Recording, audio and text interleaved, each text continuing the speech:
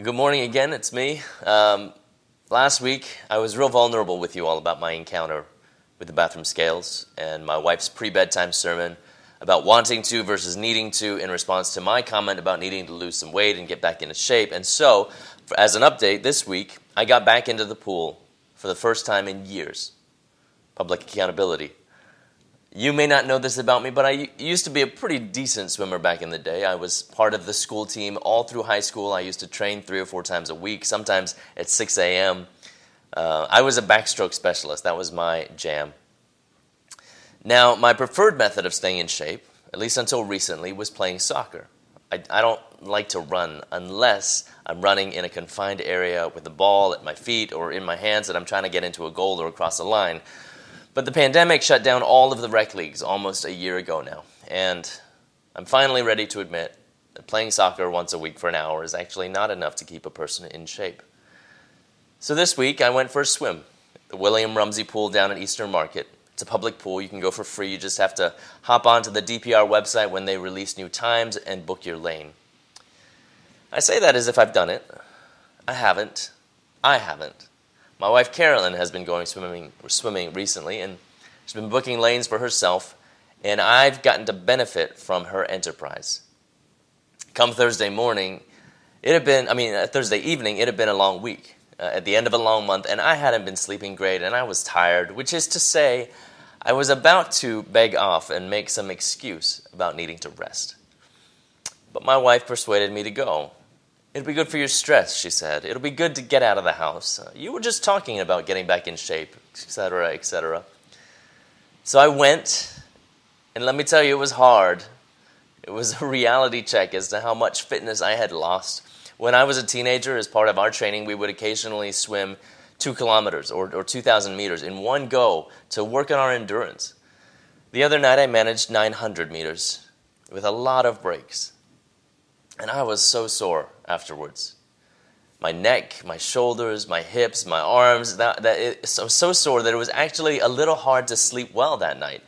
So much so that when my alarm went off the next morning, on Friday morning, I snoozed it, which would normally be fine, as Fridays are usually my day off.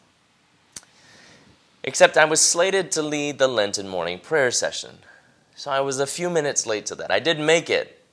Apologies, though, to those folks who were on time, and thanks to those who persisted in patience. But swimming, for me, on Thursday night, it was a start. And in the words of the prophet Zechariah, do not despise these small beginnings. Now, he was talking about something completely unrelated to my fitness regimen, but I think the principle holds true regardless. Anyway, as I was reflecting on my experience this week and preparing for this sermon, I was reminded of 2 things. First, I was reminded of a quote by the monk Thomas Merton, who said, "In the spiritual life, there are no tricks and no shortcuts." I think that's true of the physical life, too. But anyway, Merton continued, "One cannot begin to face the real difficulties of the life of prayer and meditation unless one is first perfectly content to be a beginner and really experience himself or herself as one who knows little or nothing and has a desperate need to learn the bare rudiments. Those who think they know from the beginning will never in fact come to know anything." We do not want to be beginners in prayer, but let us be convinced of the fact that we will never be anything else but beginners all our life. Let that be an encouraging word to all of us as we continue in our series entitled Prayer, Learning to Pray Like Jesus. Whether we feel completely inadequate in our prayers or we feel like we have a good rhythm and practice of prayer, we will never be anything but beginners, with the attitude of seeking to learn and grow and be, with a need for God that will always be just beyond what we can express. The second thing that came to mind as I thought about my week was this. It matters who you have in your corner in your time of need. Now, in just one story, one less consequential incident, there have been greater times of need, of course.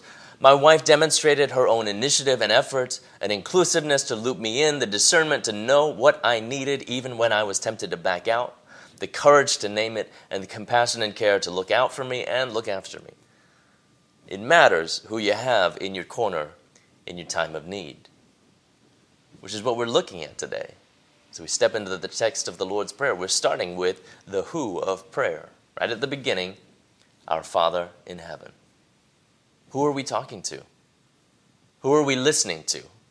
Who are we centering on, meditating on? Who are we submitting our requests to? Who are we praying to when we as Christians follow the lead of Jesus and pray this Lord's Prayer? Who is our Father in heaven? Because how we talk to someone, how we approach somebody, how we request something from someone, it differs depending on who that person is, right? If I don't know you as well, I'm less likely to, for instance, ask you for a favor, or vice versa. We haven't built up the trust. We haven't developed the relationship on which that request can stand. Whereas with my family or my close friends, with many of you, I can make a request with confidence, knowing that you know me and you trust me and knowing that you'll come through. And so it's important to know what relationship we have with the one to whom we pray. And fortunately, we have this prayer that Jesus taught us to help us. The Lord's Prayer establishes before anything else in the prayer the relationship. It begins with being about God before it's about us. It starts with recognizing who God is. Our Father in heaven is how Jesus begins this prayer. And so this morning, we're going to look briefly at each part. First, Father. In the New Testament Greek and the Aramaic that Jesus would have spoken, the word Father, pater in Greek or Abba in Aramaic, would be the first word of the sentence.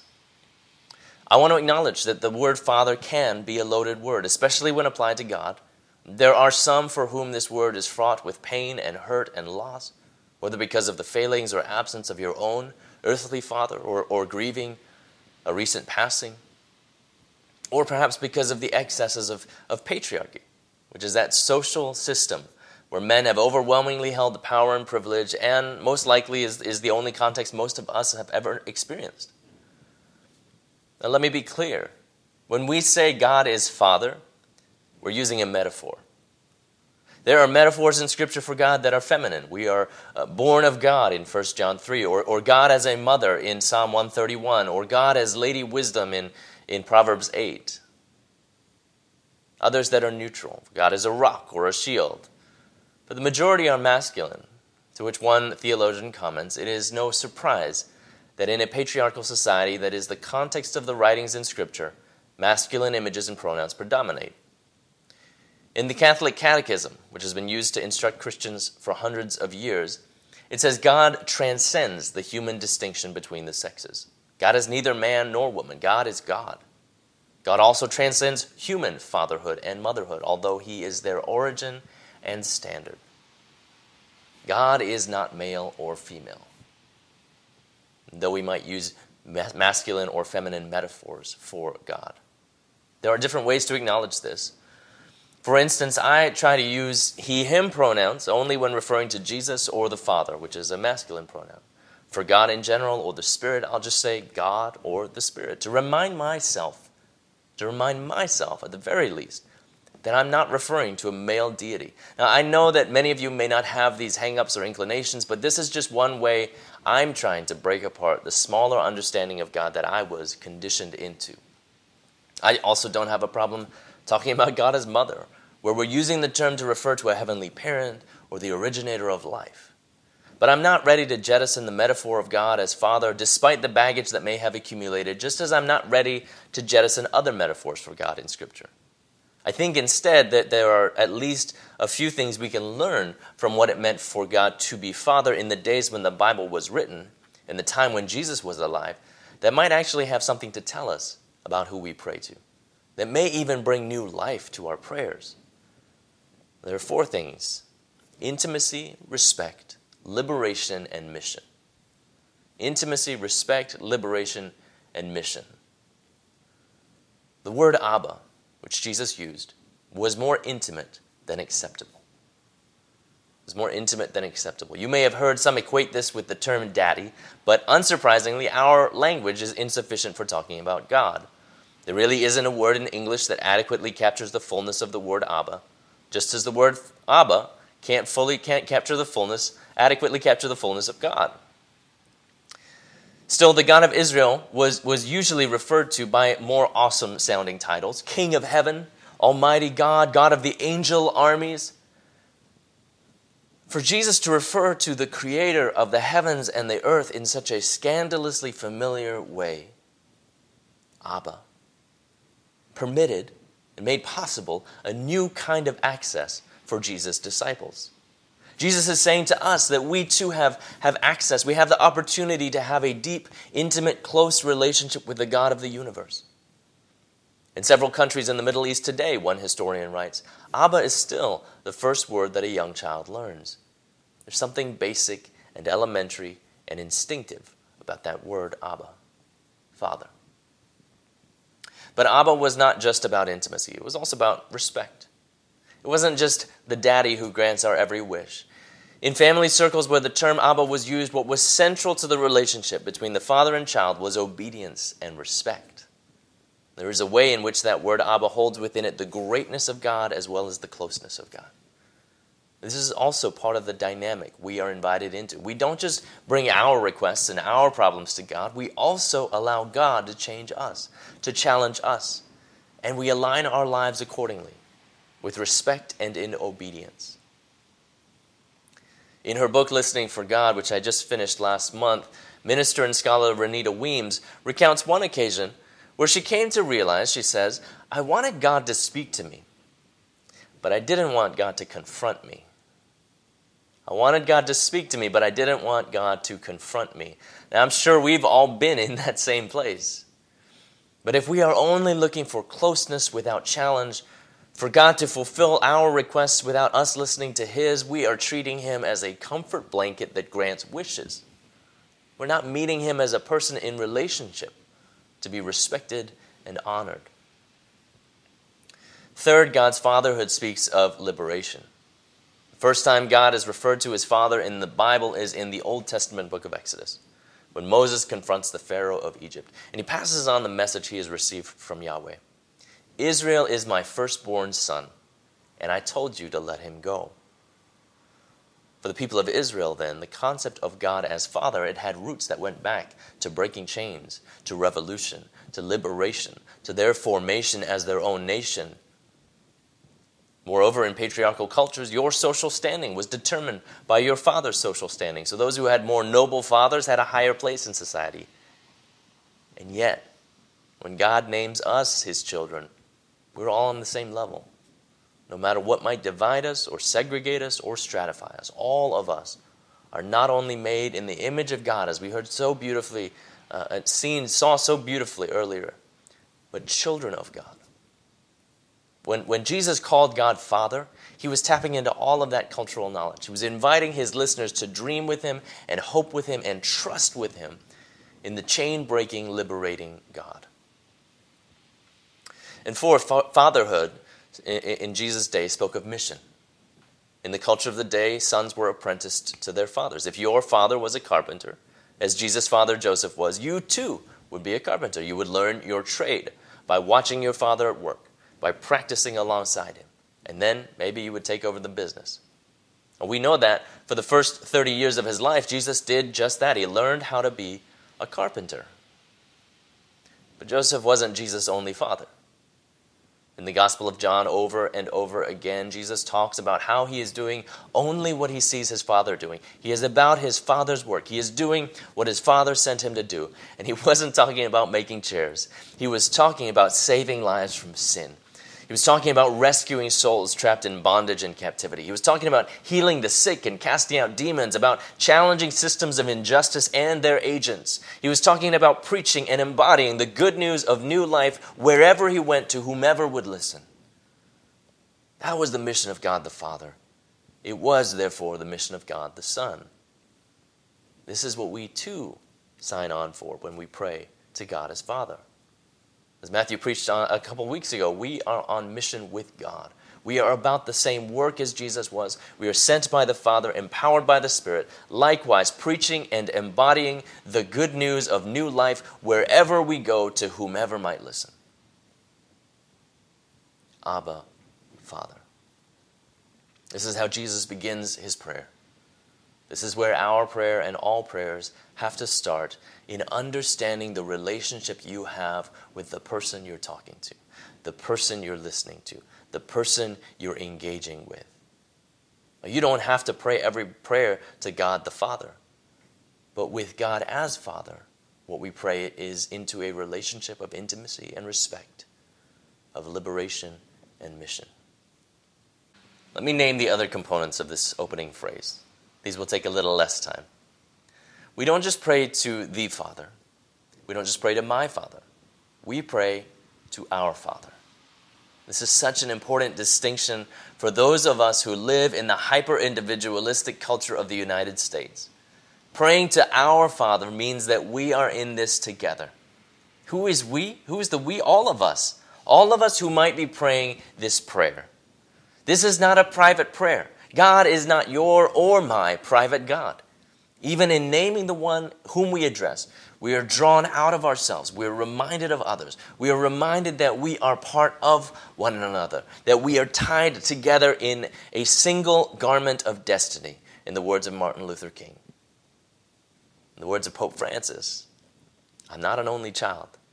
None of us is. And if I cannot be a brother, it will be hard for me to truly be a son of this Father, because he is a Father of all, my Father and that of my brothers and sisters. If I'm not at peace with my brothers and sisters, I cannot say Father to him. We are praying to the God who commanded God's chosen people to love their neighbors as they loved themselves, and to love God with all of who they were. And Jesus, who is God in human form, he tied those two commandments together in saying they were like one another, that you demonstrate your love for God in the ways you love your neighbor. Prayer to our Father invites us to get out of ourselves for a moment, to recognize and realize we are all in this together, and to lift up others before God, to cover others in prayer, to intercede on their behalf, especially those in need. It's those who are vulnerable or marginalized, those who have had their divine image beaten down or tarnished, those for whom we see God's particular concern throughout Scripture. Praying to our Father is an invitation to solidarity.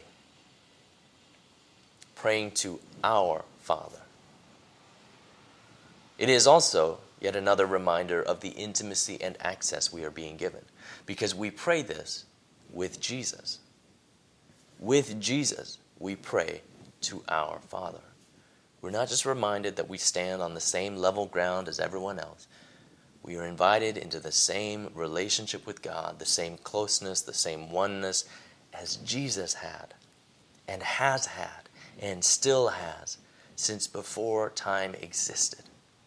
We are invited to discover life to the full and purpose and vitality by being connected to the very source of all life, to the great and glorious God, to our Father in heaven.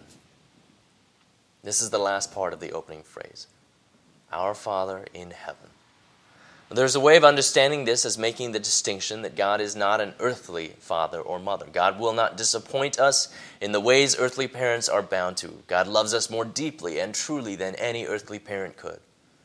This divine parent knows our every need, knows every thought we think, every word we say before it is even on our tongue, and every deed that is done in secret.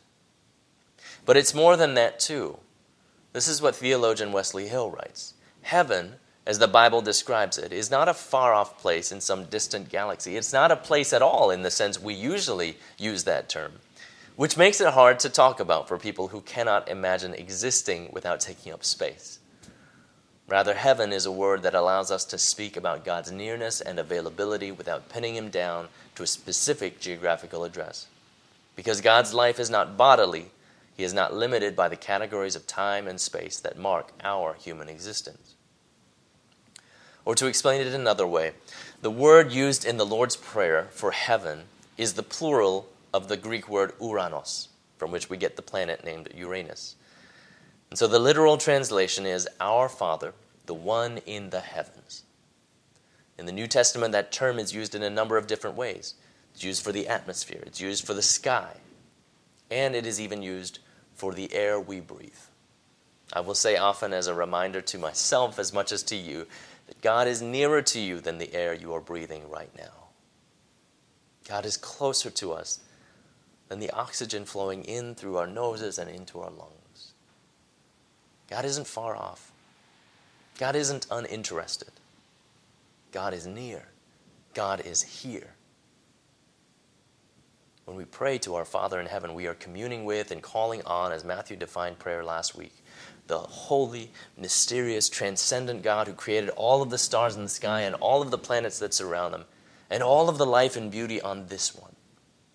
And we are connecting with this God in a relationship of intimacy, of closeness, and of respect, of honor. And we are joined in with the work of God's liberation and mission.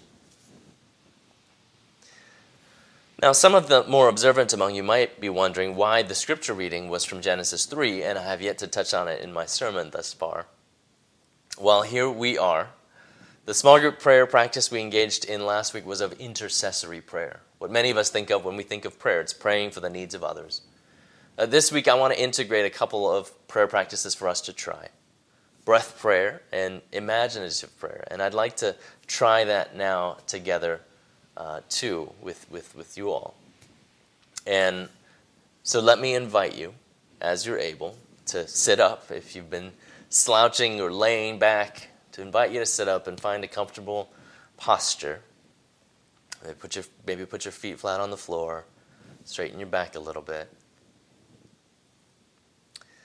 And I want you to invite you, you can have your eyes open or closed as we go into this. But let's begin by taking some deep breaths in and breathe out. And again.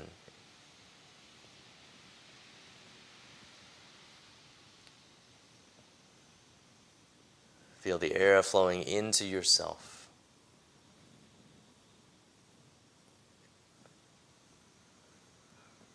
Bringing oxygen to your lungs, life to your body.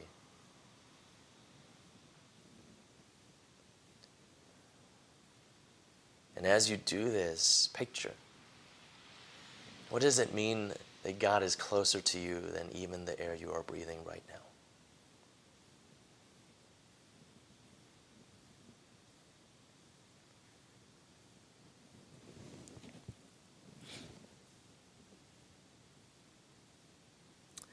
I want to invite you to put your hands over your face, as you might do if you were feeling shame or shock. See the picture that we see in Genesis 3, where the man and the woman have sinned, they have eaten of the fruit, and they are ashamed. They're hiding from God. They're hiding. As you put your hands over your face, I want you to think about the last time you felt shame or ashamed.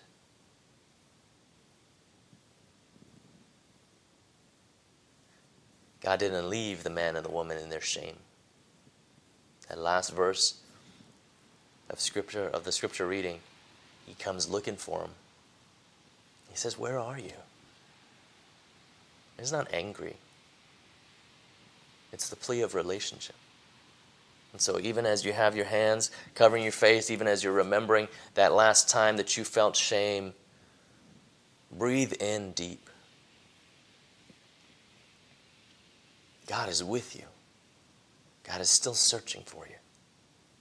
God is still here for you. Where are you?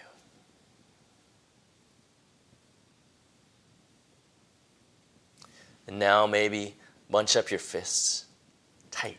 Clench your fists tight. And think of the last time you were angry. The last time you were upset. And as you do so, breathe in deep. In this too, God is with you. In this too, God is seeking you, searching for you.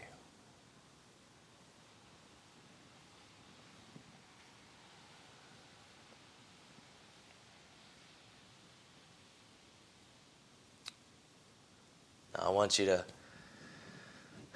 maybe grab onto your head or grab onto your hair if you whatever gesture you would make if you were frustrated. And again, breathe in deep. As you remember the last time you were frustrated, the last time you were frustrated at yourself or at somebody else.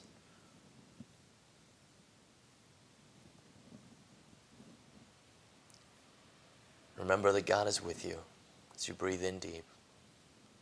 Remember that God is searching for you, that you don't need to hide.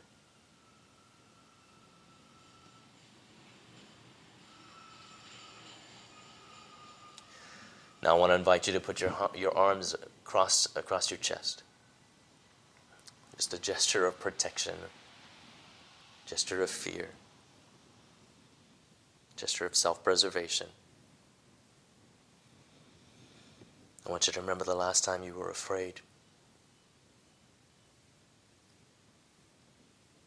The last time you needed some saving. And as you do so, breathe in deep. Remember that God is closer to you than the air that you're breathing.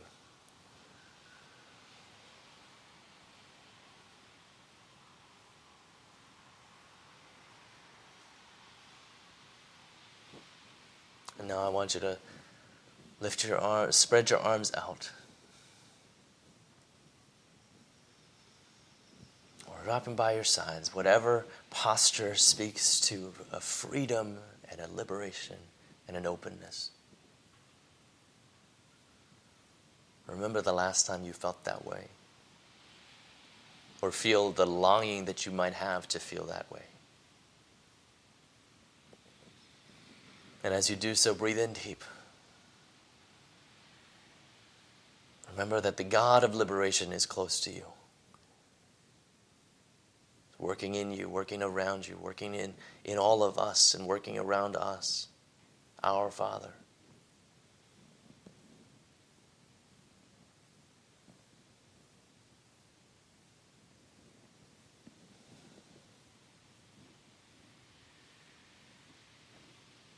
I want you to come back into this space, into this place. You can open your eyes or come out of that prayer.